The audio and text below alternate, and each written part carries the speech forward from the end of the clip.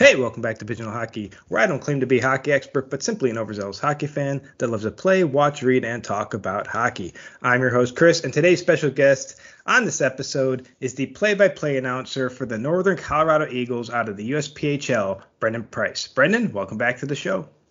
Thank you for having me once again. It's always a treat.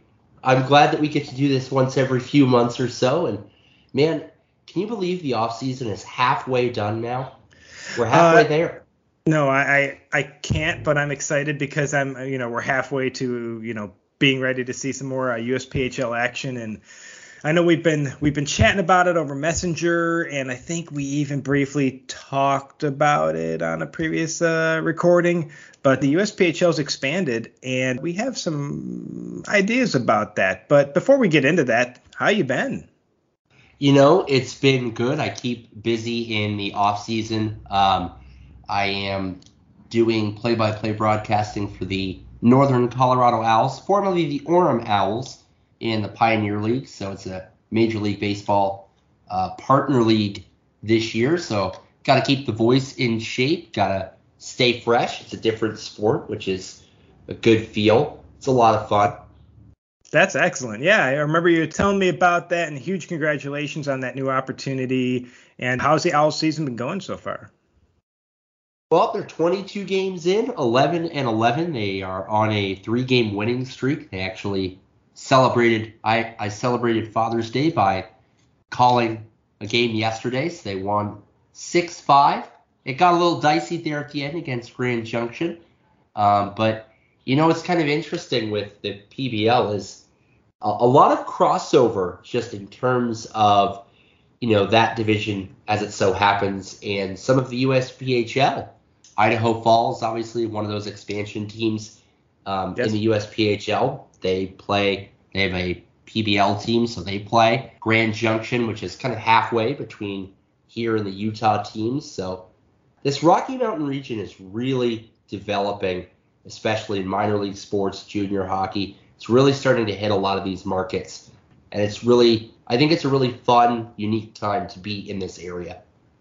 I agree. I mean, there's so much happening in the West right now in terms of just the development of sports. And, of course, right now, the Colorado Avalanche are definitely sparking the interest of not only your passionate hockey fans that don't lose interest, but your fans that have been kind of casually watching. But now with the Avalanche going so deep, and at this moment of this recording, 2 games up on Tampa Bay, really, really sparking some extra interest there in hockey. Yeah, I mean, it is a playoff run that really, it's electrified the whole state. It's the first time the Avalanche have made the Stanley Cup Finals in 2 decades. And, you think about on the media side, what's so different over the last 2 decades. I mean, you watch the game on cable or you went. There wasn't, the mass appeal of social media or the mass presence. And, even yesterday at the Owls game, on Father's Day, I mean, we were updating the score throughout the game for everyone there, and it is just really taken off. And I think if the Avalanche are able to finish it off, it will be a championship parade like no other through the streets of Denver. I can imagine, and I know Michelle Wells, and one of our co-hosts here, is just losing it right now with, honestly, just an incredible run by Colorado. And again, not sure how this is going to age by the time you listeners hear this, but as I've seen several people point out, this is exactly that's how Tampa Bay would write it up. So I think that's some hope for Tampa. Oh yeah, they have plenty of room. I mean, they are not back-to-back defending Stanley Cup champions for nothing, right? Yeah. They've been here before. They've climbed this mountain before, and what's at this stage in the playoffs, it's a whole different ballgame when you go from playing in front of the raucous home environment for 2 games to now having to go be in that environment as the visiting team. Yeah, it's Tampa Bay is a chaotic place to play. The fans in Tampa, actually, I mean, it's a weird thing when you look at Florida, which is technically Miami versus Tampa. you look at the fan bases there, and of course, championships bring winners. This is, Tampa's already had 3 Stanley Cups at this point, with their first one, I think, back in '06, I think was at that run. Yep.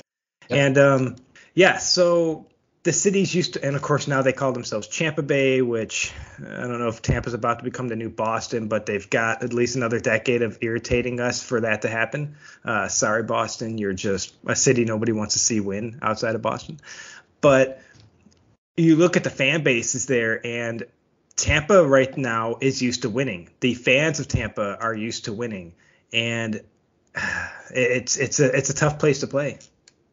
Yeah, I mean, they've done an excellent job at Amalie Arena really cultivating that environment. And, one of the things that organization has done so well is, I remember once upon a time in an article long ago, their front office talked about, understanding, hey, we have a lot of transplants here in this area. It's Florida, right? Yep. A lot of people coming here to retire.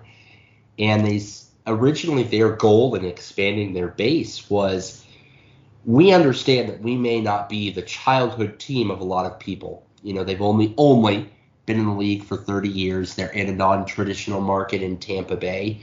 And their philosophy, their strategy was, we want to make darn sure that we are always their second team. The only time that fans will not be rooting for the Lightning is if they're, originally from upstate New York and the Sabres make their 2 trips a year down here.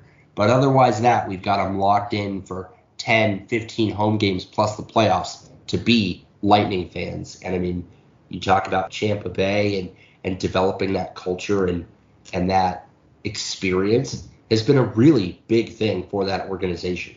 And yeah, having Stamkos and Kucherov, Hedman, Vasilevsky, that doesn't hurt either, right? Nor do back-to-back cups.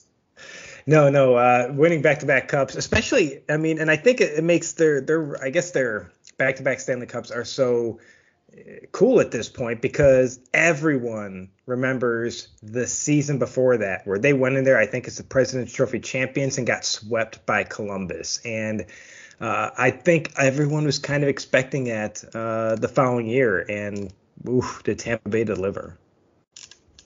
Oh, you see comments from now Flyers head coach John Tortorella talking about how that awakened a monster, right? That was the moment where the Lightning as an organization went, we cannot take anything for granted.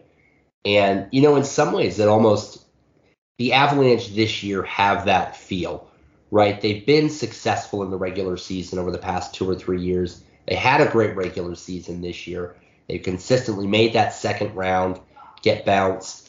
And it feels like this year they're finally saying, okay, we need to put the pedal to the metal across the board every night, 60 minutes every night, and the results show it.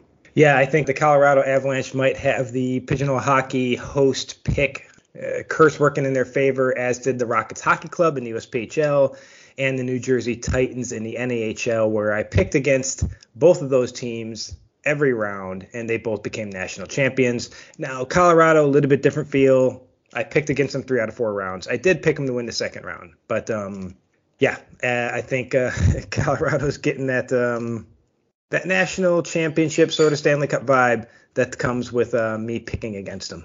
So what I'm hearing then is I'm going to need, once you get into the USPHL previews, I'm going to need an exceedingly pessimistic view of the Eagles for the season, so somebody can snap that 2-time division championship run the Outliers have going on right now. Yeah, so I'm definitely not going to pick against the Outliers at any point. I might take them to take everything, but we'll see how it all plays out for the Outliers. And you know what? Let's get into that USPHL action. Do you want to kind of start by quickly introducing some of the expansion teams throughout the league before we make it kind of into the West? Yeah, I mean, the USPHL this offseason has been so busy, and, they've really done a great job at the premier level, especially of really trying to develop more organizations to kind of even out, I think, some of the geographic areas that have been a little bit underserved or underdeveloped, I guess you could say. The Florida division added a 6th team. They get the Yep. Columbia Infantry. There's still some bouncing around in some of the other divisions. The Southeast Division added the Nashville Spartans, so both of those two Southeast divisions get 6 teams now, right? They get up to an even amount. Another Minnesota team jumps aboard in the Midwest West, the Minnesota Squatch after Sasquatch. I'm still not sure how I feel about that name, but hey, if it works, it works. I like it. I like it. It's a good look too. And out here, arguably in the western part of the United States, the league is seeing the most and the largest expansion. The Mountain Division adds a 6th team in Idaho Falls, the Spud Kings. The Pacific Division added a 7th team, bringing on the Bakersfield Roughnecks. And then I think the biggest move this year is the addition of the Northwest Division in its entirety.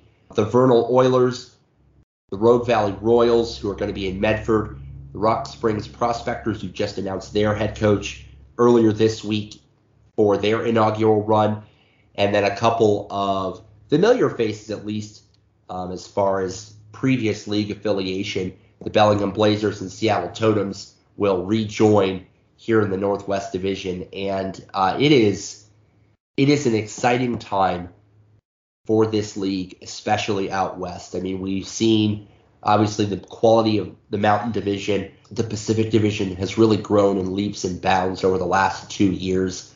And then you'll add this Northwest Division with some really interesting organizations that have had a lot of community support in the past. Vernal had a good year in the Can-Am Junior League in its lone season there. They got a lot of community support out in eastern Utah. The Rogue Valley Royals in Medford, that rink always packs it in. New ownership there. It is a great time for this league in this area. Yeah, I was really excited with the expansion of the USPHL, specifically in the West, and it's great to see the teams that expanded out there, including like the Battle Creek Colonels. Our former guest on this podcast, Tristan Jensen, who was the head coach of the Rum River Mallards, who have now rebranded as the Asante Outlaws. He has now acquired a team, Battle Creek Colonels. We can't wait to see them perform this year. Very excited to see them hit the ice back near where he played college hockey. But out west, really excited for this huge expansion, and that's what kind of got my juices flowing one night. Me and you were chatting, and we're going to talk about your idea, maybe kind of a restructure with how the USPHL could maybe relook at the kind of current structure of the league, because it has expanded to just a massive size. And, I had some really good ideas. I spent several hours one night working on them, and then, for some reason, throughout that sheet of paper, the huge sheet of paper I had with all these ideas written down and how I could break down specifically the western portion of the league. But fortunately, I did keep all my, at least nationals ideas all together on one particular image that, I'll talk about on this, and how I think the USPHL could restructure nationals to make sure there's a even distribution amongst the league so that the best teams compete for the national championship, which, especially with the West increasing so large, I think a national championship berth is even more important now than ever with 73 teams now. So to give teams an opportunity, especially if they're in a large division, to advance onto the nationals, I think is important, and to do it in a fun, intelligent, awesome hockey, round robin or 3-game series sort of way. Yeah, and I mean, you talk about like that piece of things, right? Is the league now is up to 10 divisions in total. You've got 16 spots at nationals, and so it really comes down to how do you distribute those, right, equitably. I mean, we talk about, with the addition of the Northwest Division, out here in the Rocky Mountain and the Pacific regions, in total, you're up to 18 teams now. I mean, that's a whole league in other places. That's a quarter of the league's representation at this level, right, playing in the Pacific or Mountain time zones. And when you think about, that's a quarter of the league's representation. And at the moment, only 3 of those teams will make nationals. Well, that's 19% of those bids for 25% of the teams, right? So Yeah. it's trying to find a way, to adjust that. And, this is something that junior hockey leagues across the board in some respects struggle with, right? Like you think about the NAL, and the Southeast Division is known for being an absolute meat grinder because of the talent and the amount of teams in that division that it takes to qualify for the playoffs to be eligible for the Robertson Cup. And so it's not unique to the USPHL. It's really just a junior hockey structural thing that everyone has to work through. Yeah, and it's definitely not unique to the USPHL. And I mean, there's a lot of leagues making changes this year. I mean, including the EHL, who left USA Hockey, and it's going to kind of, govern the league the way they see best too. That's a big change. Yeah, and that's one of those changes that, again, it all trickles down, and you'll see how that affects players. My understanding, and I could be wrong here, my understanding, one of the things that will change now that the EHL is not necessarily under USA Hockey's purview is they don't have that import limit any longer, right? And that's something that the USPHL has used to, I would argue, at this tier 3 level, a little bit of a distinct recruiting advantage. I mean, I'm going to pick on the Eagles, right? I mean, last season, really over the last 2 years since joining the USPHL, I mean, the Eagles have been really, owing to head coach Steve Haddon's exceptional recruiting, scouting, relationships, everything, the Eagles and the Mountain Division have really been a great landing spot for very talented players from Quebec. Yes. Right? I mean, you look at Nicholas Sampson, Xavier Fortin, rookie Alexandre Bedard last year for the Eagles. I mean, just poking elsewhere around the division, right? Benjamin St. Ange comes to mind right away for the Bulls. They also had Felix Turcotte, right? So this has been that ability to not have those limits on that import has been a really big boost for the USPHL out here. And it'll be interesting to see how the EHL tries to transition into that model for next year. Yeah, it's going to be interesting. And, here at Pigeonhole Hockey, we are going to be following both the expansion Union Thunder as well as the New England Wolves in the AHL this season. So that'll be exciting to watch those two teams throughout the year, as we will here with, several of the teams in the USPHL and the NAHL. But let's see. Do you want to kind of start with how you think the USPHL could restructure, or do you want to kind of hear my natty talk? I think the first thing that at least comes to mind for me is, when you look at the divisional pieces and the travel, right? Because that's ultimately what a lot of the restructure out here, especially where your road trips are much longer in the Pacific, Mountain, Northwest divisions. That's what it boils down to a lot of the time. I would love to, at minimum, see Rock Springs in the Mountain and swap out with Idaho Falls. Just from a travel standpoint, you stick Idaho Falls with Vernal, Medford, Bellingham, and Seattle to try and get Rock Springs with a little bit more of a geographic profile. Yeah. The flip side, ironically enough, is you look at that Northwest Division. Vernal and Rock Springs are essentially travel buddies, which works. Bellingham and Seattle are essentially travel buddies, which works. Idaho Falls is kind of the odd man out in terms of they don't really have a geographic fit in that regard. Yeah. I would love to see maybe Lake Tahoe slide into that Northwest Division to even everybody out at 6 teams out west, because again, it's close enough to Medford for sure that drive is not awful, right? Yeah. Yeah, especially, I mean, Idaho Falls, it's about a 3-hour drive from Ogden, just under. Probably the bus, definitely around 3 hours, which means 3.5 to go to the Outliers and 4.5 for Provo. So they don't really have a short bus ride anywhere, but yeah, it's I like that idea of the kind of restructure, and I kind of had all I can remember from my plan was that you would have, and it sounds odd, but I think it could work.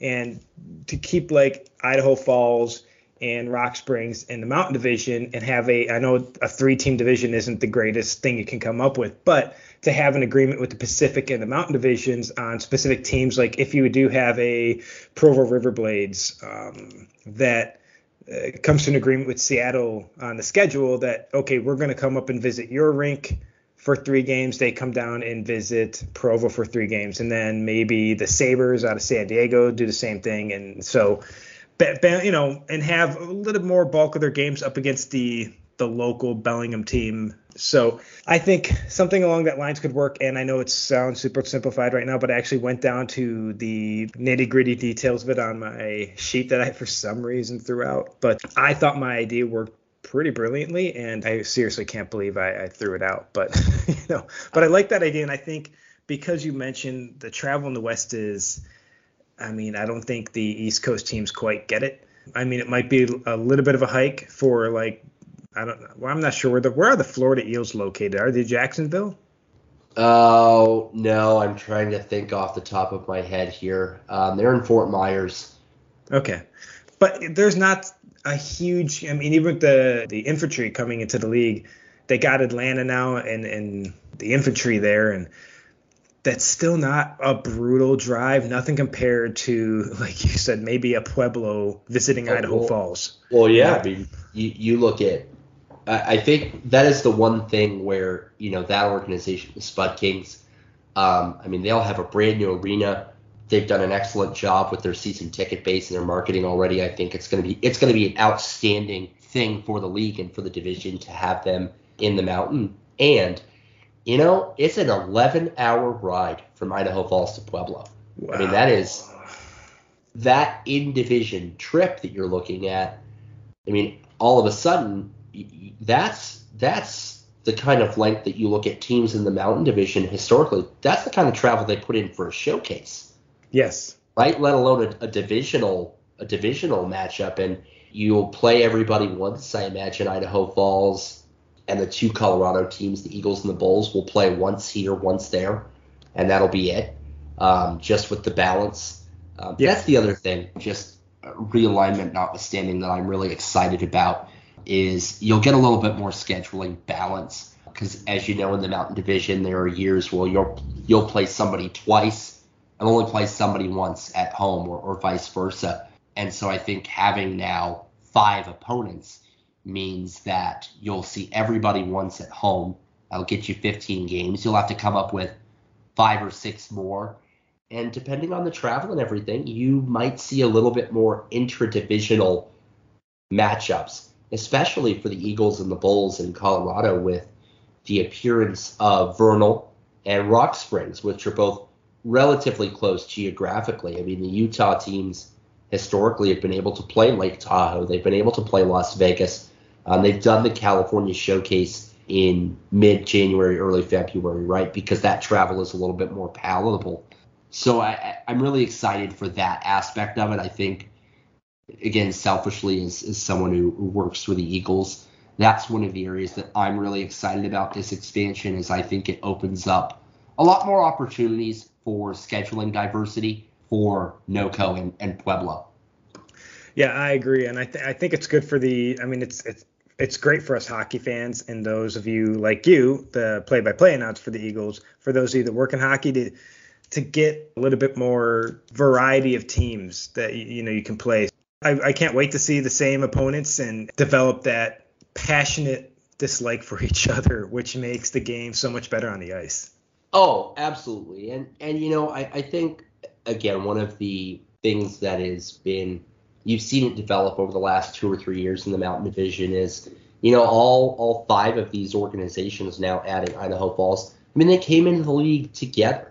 I mean, it really was an all of us or none of us setup. And I think that, even within those rivalries, you do see a lot of entertainment from the fans and a lot of mutual respect. I mean, last year, the final series of the year when Pueblo was here, right, the Eagles and the Bulls, their fans, those organizations, players, really been, I mean, it's an in-state rivalry. It's been intense. And And, the series ended with you had Pueblo fans snapping photos with Quinn O'Reilly, right? And you had Eagle fans making sure that they were snapping photos or talking with the Ames family and Owen Ames, right? Because those are, I suppose, on the ice, two of those instigators, and off the ice couldn't be better kids. And everyone really just said, oh, yep, great series, great game. We'll see you all in the playoffs, right? Yeah. And again, that's one of those things that I'm excited for, that Northwest Division expanding, particularly back into a couple of markets that at the junior hockey level have done really well. I'm excited to see what they all bring to the league. You're going to get a Bakersfield-Fresno rivalry in the Central Valley now in the Pacific Division, which Central Valley rivalries in hockey are awesome. In California, I can't imagine if there will be just a matter of time before a junior team hits the Stockton market, especially with the Heat now relocating back up to the Calgary area, the AHL affiliate, which they've had a passion for hockey in that market for over a decade. They've had an ECHL team, an AHL team, and adding a junior team to fill that void seems like a natural fit. It is such a great time to be a part of this league. And I know I've said it before on this podcast, and really just looking ahead for next season, you just can't help but not get excited. No, I'm with you. I'm super, super, super stoked for this upcoming season, and I will be very likely stalking all the teams in the USPHL West this year. So if you're one of the teams in the USPHL West we don't generally talk with, feel free to reach out, because I will probably at least tweet at each one of the teams every several weeks to remind them that I am watching and can't watch every game. So I'm hoping that teams will identify some amazing saves. I intend to try to watch every goal. It doesn't mean I'll watch every game, but I'll click on every game and at least go to the portions where you can see the goals and see if there's any outstanding goals in the West. But can't really sit through all the games, so I'm going to be hoping that teams reach back with, okay, you got to catch, Charles Anthony Barbeau's wild save here with 2 minutes left in the third period. It's incredible. Those are the things I need, anyone associated with the team, Brendan, to kind of point out and highlight so that I can give the goalies, my fellow goalies, that love, because like I said, I'll definitely be stalking the USPHL West. That's what I'm just going to call the Northwest, Pacific, and Mountain Divisions. With the, again, another idea I kind of took from you with the Mountain After Dark hashtag. I stuck with USPHL After Dark, referring to the entire West. Again, it's the side of North America that the East Coasters forget about as the sun goes down. And we're here and we're playing hockey. And I'm telling you, man, I am stoked to see all these games this year, to catch as much hockey as I can, and to highlight just some outstanding players in the USPHL this year. It is going to be a wild ride. And I mean, you talk about, right, some of those players, and I think about the Mountain Division. And the thing that interests me the most heading into the season is who's going to take up the mantle as the go-to guys in this division, right? I mean, you look at, for example, Pueblo, right? Benny St. Onge isn't there anymore. Felix Turcotte isn't there anymore. You look at Ogden, Cade Herrera's up in the NCDC with South Shore. He's not there anymore. You look at Utah, Garrett Alderman just committed to Ohio University. He's not there anymore. Nick Erdis is most likely not going to be there anymore. You look at the Eagles, right? Bailey Freifogel graduated. Braden Freifogel just signed with Melville in the SJ. Who's going to be the next guy that steps up scoring-wise there? And it's such a wide open field right now in the Mountain Division, because so many of those primary scorers from last season that you looked at and said, oh, these are the guys that drove the bus, aren't going to be there, right? Your big minute guys. I mean, Pueblo loses their top three scorers: St. Onge, Dicker, Turcotte. They're graduated. They're gone, right? The Eagles lose two of their top three scorers. Ethan Pitzman's going to play at Fredonia State next year. Braden Freifogel, as we mentioned, he's going to be in the SJ.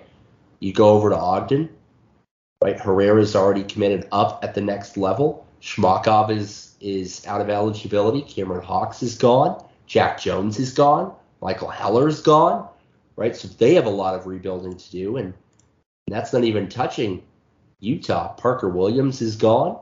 Jakob Saran, Trent Gephardt, a lot of those guys that have been mainstays for the Outliers over the last 2 years, Elvis Rhodesice, they've all extinguished their eligibility. More than anything, this will be, our fourth year in the Mountain Division, and it is such a wide open field this year. More so than any other year, I think. It is so wide open. Yeah, I think, like you said, there's a lot of talent that moved on, and there's a lot of talent coming in, and I think that's why I think a lot of teams are waiting for camps, definitely, to take a look at players, identify talent that they want to sign this year. It has been really slow. I've been, again, stalking all the Western teams on Twitter. So if they're not posting it on Twitter, I'm really not aware of it. But, yeah, there hasn't been a ton of signings, because I can just tell you in the last week, for anyone that listened on the last episode, I kind of announced the players that were already signed. Bakersfield hasn't signed anyone that I'm aware of this week. Bellingham looks like they've now signed Roman Wolnick, the 2005 out of Langley, British Columbia. He's a forward. Let's see here. Fresno hasn't signed anyone. Idaho hasn't signed anyone. Las Vegas hasn't signed anyone. Lake Tahoe, Long Beach. NOCO, you guys actually made a couple signings this week. You re-signed Evan Wames, the 2002 out of Petrolia, Ontario, and Charles Nathan Barbeau, the goalie, 2002 out of St. Remy, Quebec. So excited to see both of them return. Ogden hasn't signed anyone. Ontario hasn't. Provo's just kind of always dead silent. Rock Springs made a bunch of signings, as they, like you mentioned, they announced their coach. They announced their coaching staff. They've also signed 5 players, including, and I'm going to slaughter some names here because that's what I'm good at. But Brody Hasao, the 2002 Chinese Taipei player out of Vancouver, British Columbia. Keith Van Horn, another 2005 goalie out of Peterborough, Ontario. They got a defenseman, John Ergo, a 2002 out of Chicago. And then they signed 2 forwards, Kyle Avery, a 2002 out of Brampton, Ontario, and Aiden Ma, a 2004 out of Canada. Rogue Valley, nothing. San Diego, nothing. Seattle, nothing. Utah's dead silent as well. And with Vernal, they haven't signed anyone else this week either. So pretty slow week in terms of signings. Always excited to see the talent coming into the league, and can't wait to do that preview episode in about, month and a half, right? Yeah, I mean, it's coming up faster than we all know, right? I think some of those player signings will start to heat up, especially with the Null draft in the books. You've now got all your tier 1, tier 2 drafts and camps coming up, and the drafts are done, and you've got a few more tryout camps for the Null and elsewhere around. I know Bellingham is getting ready to hold their tryout camp as well out in the Northwest Division. You know, everyone's still going to have their main camp in August. So it'll pick up, I think, at a pace that we're not ready for. But, yeah, it has been a little bit slower on the signing front this year than it has been over the past couple of years. And I think part of that is due to junior hockey's really emerged fully now from that pandemic period of the 2020-2021 year, where you just, as a player, you just needed to sign somewhere because you needed to get there, stay there, and not risk getting trapped at home, right? So I think with some of that normalcy back in that recruiting and signing process, we're seeing what feels like a delayed signing period, but if we really take it back 4 or 5 years, it wasn't. It just, we have apples to oranges now, and it feels slower than it's been. Yeah, and I actually did totally forget 2 goalies. In fact, I totally just overlooked here, and actually a forward. But San Diego did actually make a couple signings this week. Herman Rendon Skramo, the 2003 goalie out of Norway, and Zachary Johnston, the 2002 blue liner out of Kent, Washington, and Vernal also did sign a goalie this week. Jaden Shermers, the 2002 out of Trenton, Ontario. But yeah, I think we will see players start to sign a little bit more frequently, especially as the camps move on. There's options. There's a lot of awesome teams coming into several of the leagues, and I'm stoked. Hey, it is going to be here before we know it. I'm looking, like you said, I'm looking at the calendar, 2 months. before you start getting those main camps, the tryout camps prior to the year. And, this time, 3 months from now, September, we'll have a regular season underway in the USPHL, and cannot wait. It is going to be a good year. No, it's going to be an excellent year. We do want to thank all of you listeners for tuning in, so be sure to follow us on Twitter at PHHOfficial to let us know what you think, and also be sure to comment and share any upcoming games or hockey news we should cover in a future podcast. This is the Pigeonhole Hockey Podcast with Chris, and today's guest, the play-by-play announcer for the Northern Colorado Eagles out of the USPHL, Brendan Price. Thanks so much again for having me, Chris. It's always a pleasure. We'll have to do this again sometime. We'll bring Michelle back, get the whole band, the whole Mountain Division together. Absolutely. We got to try to find a way to get all of us on the same recording, and definitely something we need to do leading into the 22-23 season. And that said, remember, listeners, always clear your crease.